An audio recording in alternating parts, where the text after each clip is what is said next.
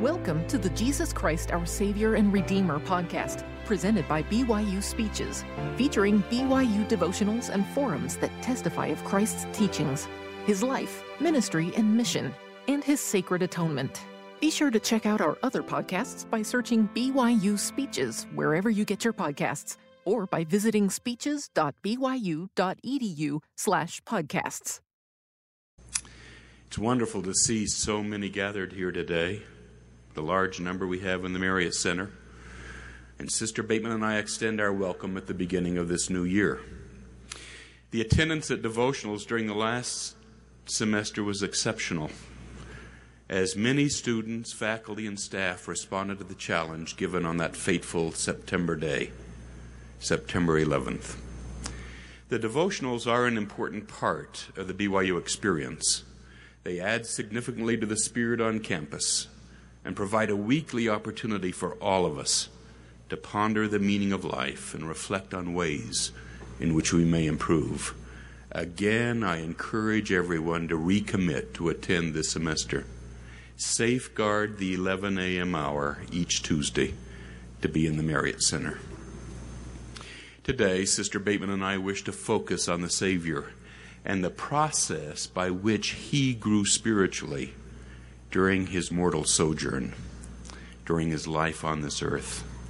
The process He followed is no different than the one He has asked us to follow. Hopefully, the presentation will inspire and motivate you to apply the principles that are outlined and that we discuss. In the rural towns of Galilee, Jesus often frequented the synagogues and took occasion to teach. He was a well-known teacher at the temple in Jerusalem as well. Each time He taught, those who listened were astonished by His knowledge of the Scriptures. They were astonished by the clarity of His doctrine and the authority with which He spoke.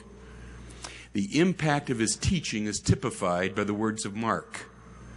During the early part of His ministry, as He was teaching in Capernaum, Mark records that Jesus went straightway on the Sabbath day into the synagogue and taught, and they were astonished at His doctrine, for He taught them as one that had authority and not as the scribes. Jesus' first opportunity to teach in the temple at Jerusalem occurred when He was still a boy. At 12 years of age, He accompanied His parents to the feast of the Passover to celebrate Israel's deliverance from Egypt. When the time came to return home, Joseph and Mary believed that He was with relatives in another part of the company. After a day's journey, they learned that He was not with their kinsfolk and returned to Jerusalem to find Him. After 3 days of searching, they located Him in the temple, quote, sitting in the midst of the doctors, and they were hearing Him and asking Him questions, and all that heard Him were astonished at His understanding and answers, close quote. Even at 12 years of age, His spiritual understanding and maturity was well beyond His years. 18 years later, again at Passover, Jesus entered the temple at Jerusalem once more. On this occasion, He cleansed the temple of those selling merchandise and taught the gathered Jews about His atonement, death, and resurrection by citing Scripture. Even those closest to Him, however, did not understand the full import of His sermon until after the resurrection. But again, they were amazed with His knowledge of the doctrine. On another occasion, Jesus returned to Jerusalem to celebrate the Feast of Tabernacles. Again, He taught at the temple. John records the following, quote, the Jews marveled, saying, how knoweth this man letters, having never learned? Close quote. What was meant by this paradoxical question? On the one hand, He demonstrated the same knowledge as a man of letters, but on the other, He had never learned. What did they mean? What did they mean when they said, how knoweth this man letters? Those who interacted with Jesus quickly grasped that He was fully conversant with the law, the Scriptures, and the doctrine. His knowledge of the prophets and their words exceeded that of the Pharisees and scribes. as he confounded them on numerous occasions. On the other hand, the Jews saw him as one, quote, having never learned, close quote. What did they mean by this phrase? Jesus, unlike Paul, had never sat at the feet of Gamaliel or any other celebrated teacher. He had not been a student in the Jewish system of higher education. Therefore, how could he have acquired such profound knowledge? Today, Sister Bateman and I will address the question of how Jesus grew spiritually, and then try to illustrate the importance of searching and pondering the Scriptures as part of not only Jesus' spiritual growth, but our own. First, Sister Bateman will discuss 3 ways by which Jesus grew spiritually.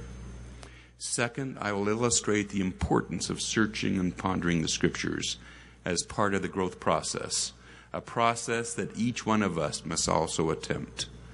Actually, there is a 4th element which contributed to Jesus' spiritual maturation, which will not be discussed today. It is the atonement. The Apostle Paul said that Jesus, quote, learned obedience by the things which he suffered, close quote. In other words, the atoning process was an incredible learning experience. But that is a subject for another day. Sister Bateman. Brothers and sisters, I also extend my welcome this morning. A new year and a new semester presents opportunities to rededicate our efforts to becoming more Christ-like, to lift others and to lighten burdens, and to increase our faith. My subject today concerns the steps taken by the Savior that increased his spiritual understanding and faith. Just as the Lord's physical growth followed a natural sequence, so did his spiritual progress, although the latter was accelerated. What were the key elements that defined the Savior's growth? As John the Baptist stated, quote, he received not of the fullness at first, but continued from grace to grace, close quote. In a similar vein, Luke states that as Jesus increased in wisdom and stature, he also, quote, increased in favor with God and with man, close quote. What was the process? First, like every child, he was taught by his parents. Joseph and Mary had been specially prepared to teach him. He was in their home and under their tutelage for more than half of his life. They had special knowledge concerning who he was and what his earthly ministry was to be. Both of them knew of his divine sonship. They had been taught by the angel Gabriel of his mission and his destiny.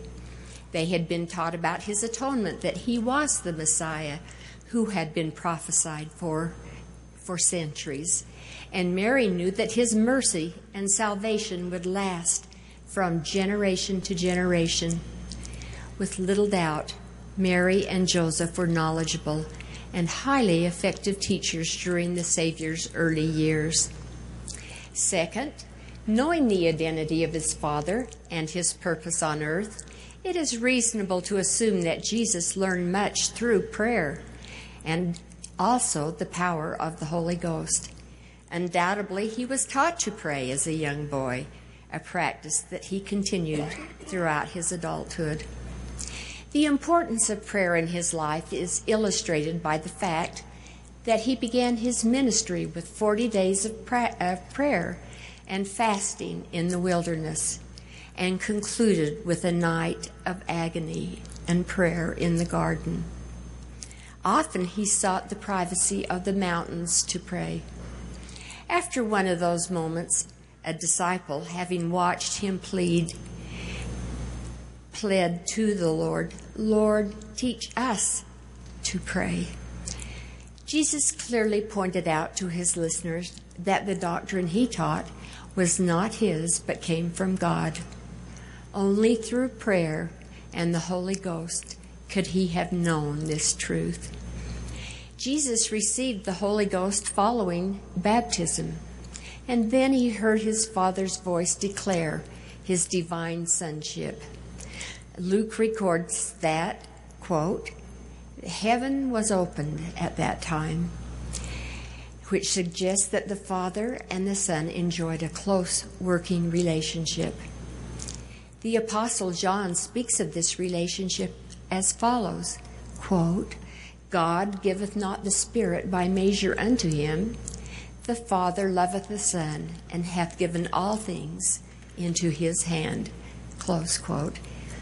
In other words, Jesus was given a fullness of the Holy Ghost following his baptism, again indicating that access to the Father was uninhibited.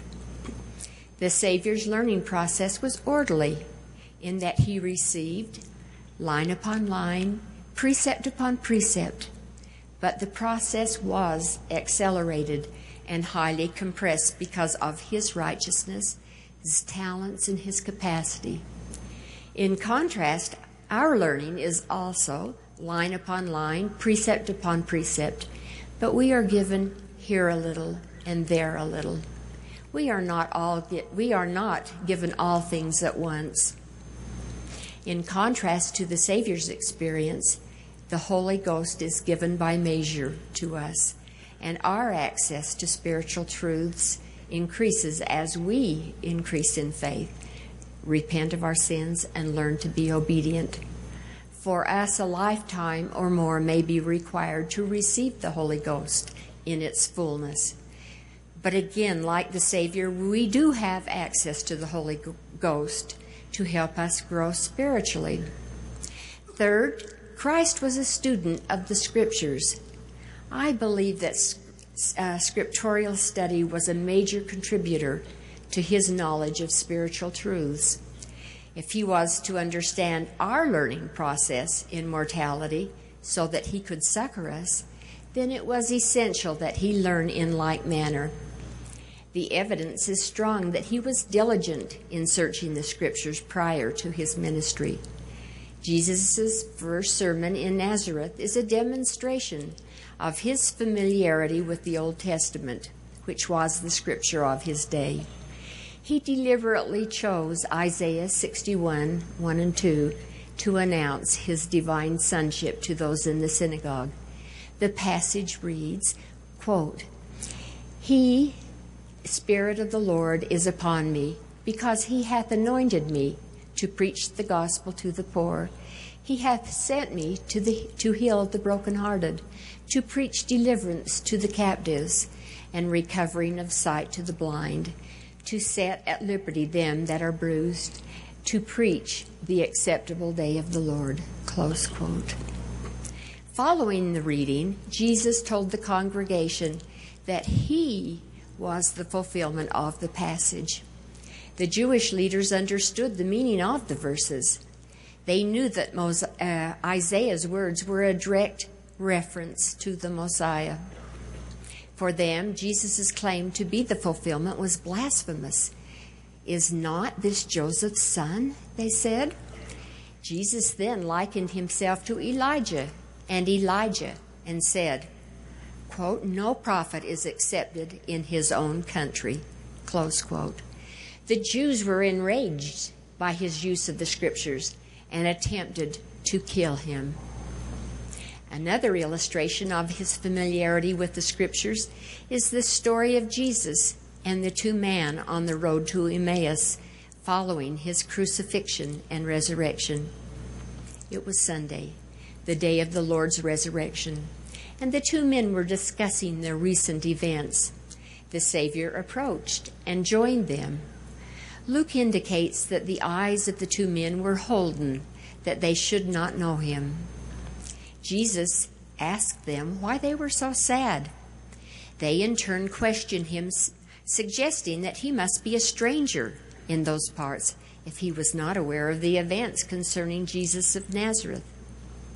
The two men then repeated for the Master the particulars of the trial, the crucifixion, and their disappointment that because they had thought Jesus was the one who would redeem Israel. They concluded by telling the story of his reported resurrection. Women of their company had visited the tomb earlier that morning and found it empty. Angels reportedly told them that Jesus was alive.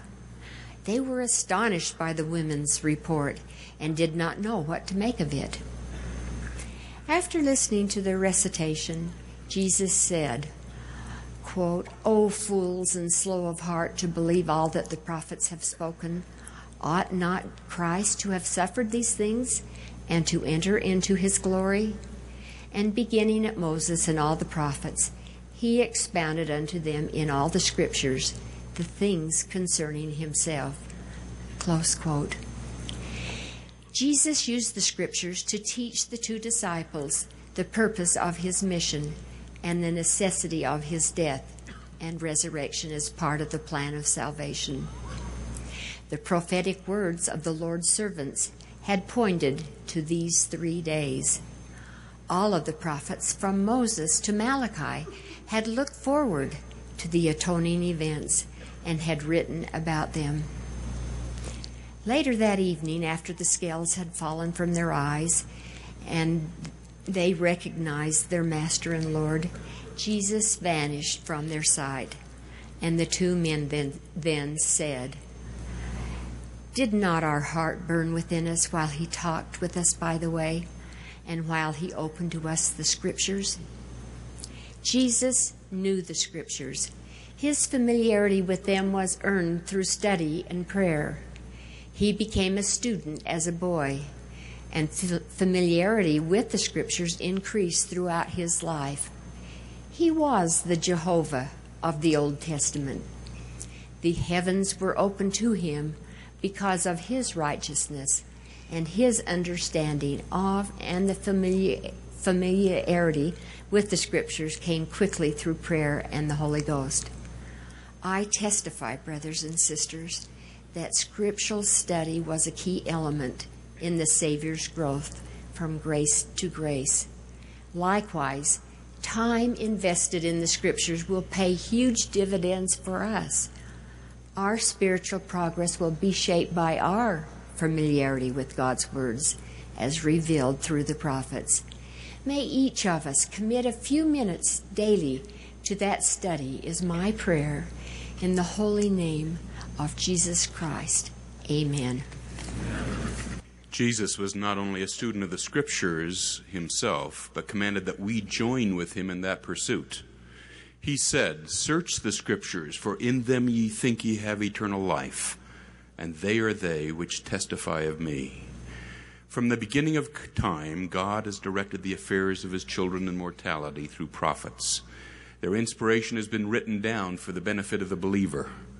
According to the Apostle Paul, these written words have been passed from one generation to another for the purpose of declaring doctrine, for reproof, for correction, for instruction in righteousness, or as Christ said, for a testimony of his divinity and understanding of his mission, that we might have eternal life. By illustration and commentary, I wish to help you to appreciate the spiritual power and understanding that await you if you are willing to pay the price of becoming a diligent student of the Scriptures. In a direct statement to the prophet Joseph Smith, the Lord declared why reading and studying the Scriptures can be a revelatory experience. In the Doctrine and Covenants, section 18, verses 34 to 36, the Lord, speaking of the Book of Mormon and all Scripture, said, "These words are not of men nor of man, but of me. Wherefore you shall testify they are of me. For it is my voice which speaketh them unto you. For they are given by my Spirit, and by my power you can read them one to another. Wherefore you can testify that you've heard my voice and know my words." In this passage, the Lord states that when reading the Scriptures, one may hear his voice, feel his Spirit, and know his words. Now I turn to the New Testament and the Gospel of John, where we will examine a few Scriptures and ponder their meaning in order to understand better the Apostles' message concerning Christ. All of us are familiar with the four Gospels in the New Testament: Matthew, Mark, Luke, and John. The first three are known as the Synoptic Gospels because they see alike. That is, they are similar in approach and use much of the same material. These three Gospels bear witness of Christ through a narrative beginning with his birth and ending with his death and resurrection. The Gospel of John, on the other hand, is different. 92% of the material in John is not found in the other three Gospels. Rather than tell the story of Jesus' life, John employs key events to teach gospel truths. The LDS Bible Dictionary indicates that the 4 books were written for different audiences. The dictionary states, quote, "It appears from internal evidence of each record that Matthew was written to persuade the Jews that Jesus is the promised Messiah. To do so, he cites several Old Testament prophecies and speaks repeatedly of Jesus as the son of David, thus emphasizing his royal lineage. Mark appeals to a Gentile audience and is fast-moving, emphasizing the doings more than the sayings of the Lord. Luke offers his readers a polished literary account of the ministry of Jesus, presenting Jesus as the universal Savior of both Jews and Gentiles. But John's account does not contain much of the fundamental information that the other records contain, and it is written and it is evident that he was writing to members of the church who already knew basic information about the Lord. His primary purpose was to emphasize the divine nature of Jesus as the only begotten Son of God in the flesh." Close quote. As noted, John appears to have been written for members of the church who have an understanding of basic gospel principles and who Jesus is. With this context in mind, what did John want the members of the church to know? We do not have time to discuss the entire book, but a brief review of the first 5 chapters will be helpful in answering the questions. The first chapter of John presents testimonies of who Jesus is. Through the Doctrine and Covenants and the Gospel of John, we know that the primary testimonies in that first chapter are those of John the Beloved and John the Baptist. A knowledge of the Godhead and the plan of salvation is required to fully appreciate the first chapter. The first verse indicates that Jesus was in the beginning, that he was with God, that he was God. To fully appreciate the meaning of this verse, a knowledge of the premortal world and the relationship between the Father and the Son is necessary. Jesus was the firstborn in the Spirit and lived in the world of spirits with the Father before coming to earth. Because of his righteousness, the light within him, and his anointing, he was a God. As such, Jesus was the creator of all things, as noted in the 3rd verse. We know through other scriptures, including modern revelation, that Jesus did create all things under the direction of the Father. Verses 4 through 9 state that Jesus is the source of life and light for every man and woman. We know that the light of Christ is given to every person that comes into the world to help them know right from wrong. We also know through modern revelation that the light of Christ is the ultimate source of light and energy for the sun, for the stars, and for the earth. Jesus is the source of light and life. Perhaps the most important verse in chapter 1 is verse 14. It reads, "And the Word was made flesh and dwelt among us, and we beheld his glory. The glory is of the only begotten of the Father, full of grace and truth." Only Latter-day Saints fully understand and appreciate the meaning of the phrase, the only begotten of the Father in the flesh. Jesus, as a person in the premortal world, was the spirit offspring of heavenly parents. For his earthly parents, however, Jesus had an immortal father and a mortal mother. Through his mother, he received mortal seeds which allowed him to die. Through his father, he inherited immortal genes which allowed him to live forever, if he so chose. On one occasion, he told the Jews, "For as the Father hath life in himself, so he hath given to the Son to have life in himself." On another occasion, Jesus said, "Therefore doth my Father love me, because I lay down my life, that I might take it again. No man taketh it from me, but I lay it down of myself. I have power to lay it down, and I have power to take it again. This commandment have I received of my Father." Although the Romans nailed Jesus to the cross, his death was of his own volition. As Paul said, he had the power of an endless life. He did not have to die. He was the son of an immortal being. His death was a voluntary sacrifice. From his mother, he had the power to lay down his life. From his father, he could take it up again. That is why the atonement is infinite and eternal. It was performed by an infinite and eternal being. Although there is much we do not understand about the atonement, a knowledge of Christ's relationship to the Father clarifies the source of his power to accomplish it. Also, a knowledge of the mortality within him helps us understand the tremendous pain and suffering he endured to atone for our sins. The first chapter concludes with other testimonies that Jesus is the Messiah. John the Baptist identifies Jesus as the Lamb of God. In other words, he's the sacrificial lamb for all mankind. Andrew and Philip also bear witness. This wonderful chapter is an introduction to Jesus as the Redeemer of the world. It teaches us of his divinity and the source of his power. The second chapter is concerned with Jesus' mission and purpose on earth. He is the promised Messiah whose mission is to bring to pass the immortality and eternal life of man, to accomplish the atonement. Two key statements in the second chapter illustrate that Jesus knew at the beginning of his ministry what the end would be. To the story used by John to illustrate these truths is the marriage feast at Cana.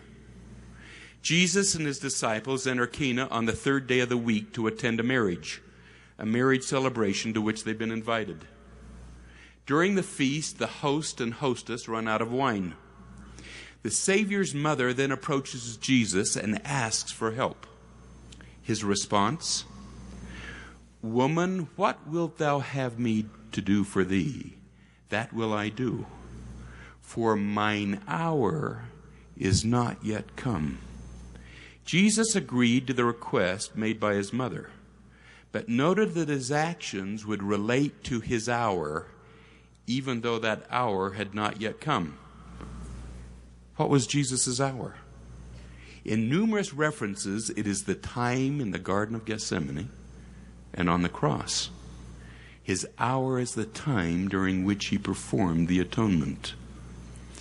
After asking the servants to fill 6 water pots to the brim, water pots used for cleansing and purifying, he tells them to draw out and take to the governor, who asks why the good wine has been kept until now. John then states, quote, "This beginning of miracles did Jesus in Cana of Galilee, and manifested forth his glory, and his disciples believed on him." As stated earlier, the glory of the Father and the Son is to bring to pass the immortality and eternal life of man. How did the conversion of water to wine relate to his hour? What did the conversion signify? What did the wine represent? There are a number of parallels that might be drawn. The power to convert water to wine might parallel the power of Christ's atonement to change men and women from mortal to immortal beings, to transform corruptible bodies into incorruptible ones, to create an inseparable connection between body and spirit in the resurrection. In short, the miracle of Cana not only illustrated Christ's power to change the earthly element of water to wine, but also his power to cleanse and purify, to lift men and women from mortality to immortality, from an earthly to a celestial state. The miracle was connected with his hour and did show forth his glory. The third chapter of John is concerned with the introductory ordinances of the church. After introducing Christ in chapter 1 and confirming the purpose of his mission in chapter 2, John turns to the basic ordinances required for members to participate in the blessings of the atonement. The story is that of Nicodemus. the Jewish leader coming to Christ by night, asking what he must do in order to enter into the kingdom of God. He is told that he must be born again of water and of the Spirit. He must be baptized by immersion for the remission of sins and receive the gift of the Holy Ghost. Chapter 4 then describes what a member following baptism should do to stay on the path to eternal life. The chapter tells the story of Christ meeting the Samaritan woman at the well and telling her of living water, which quenches one's thirst forever. Christ is the fountain of living waters, and those who drink from his well will never thirst. The water is a symbol for his words, the gospel of Jesus Christ. The water is also linked to the sacrament in our day, which reminds us that we must internalize his words by taking his name upon us and by keeping his commandments. The 5th chapter of John is the story of Jesus healing the sick at Bethesda. It's my favorite chapter. For me, the story has great meaning. The scriptures read, "Now there is at Jerusalem by the sheep market a pool, which is called in the Hebrew tongue Bethesda, having 5 porches. In these lay a great multitude of impotent folk, of blind, halt, withered, waiting for the moving of the water. For an angel went down at a certain season into the pool and troubled the water. Whosoever then first after the troubling of the water stepped in was made whole of whatsoever disease he had. And a certain man was there which had an infirmity 38 years. When Jesus saw him lie, and knew that he'd been now a long time in that case, he saith unto him, Wilt thou be made whole? The impotent man answered him, Sir, I have no man to help me when the water is troubled to put me into the pool. But while I am coming, another steppeth down before me. Jesus saith unto him, Rise, take up thy bed and walk. And immediately the man was made whole, and took up his bed and walked." Why did John include this story in the gospel? To what ordinance, covenant, or promise does this miracle refer? Will there come a day when Jesus tells each of us to rise, walk, and be made whole? One of the great blessings that awaits all of mankind is the glorious resurrection. The opportunity to be redeemed from the bands of physical death. A time when each person will be given power to restore the sleeping dust unto its perfect frame, bone to his bone, and the sinews and the flesh upon them.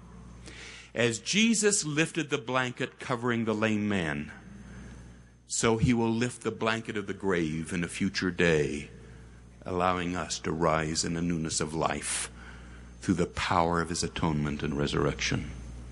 When that day comes, no man or woman will be able to say, I have no man to help me. As the lame man at Bethesda was made whole, so we in the resurrection will experience the greatest healing of all, as spirit and element are inseparably connected, and receive a fullness of joy. The 1883 Carl Bloch painting of Christ healing the sick at Bethesda now hangs in the BYU Museum of Art. It is a masterpiece. It is a signature piece for this campus, as it portrays the Lord as healer and comforter, both in time and eternity. I encourage you to visit the museum and see it. I encourage you to ponder its message. Brothers and sisters, do you feel the beauty and power of the Scriptures? Can you sense the blessings that await if you drink deeply of Christ's living water? Will you set aside a few minutes each day to read from the Scriptures and then ponder the meaning of the verses read? When the day comes for us to stand before the keeper of the gate, the Holy One of Israel, it is my prayer that he will not perceive in us a slowness of heart to believe that which the prophets have said. Rather, may he see us as men and women of spiritual letters, having learned day by day over a lifetime. May each of us prepare to meet him is my prayer in his holy name, Jesus Christ. Amen. You've been listening to the Jesus Christ, Our Savior and Redeemer podcast, presented by BYU Speeches. Please check out our other podcasts of recent speeches, classic speeches, and BYU Speeches compilations on overcoming adversity, by study and by faith, Come Follow Me, Love and Marriage, and the Prophet Joseph Smith. Go to speeches.byu.edu and click on podcasts for more information. You can also find all BYU Speeches podcasts at your preferred podcast provider.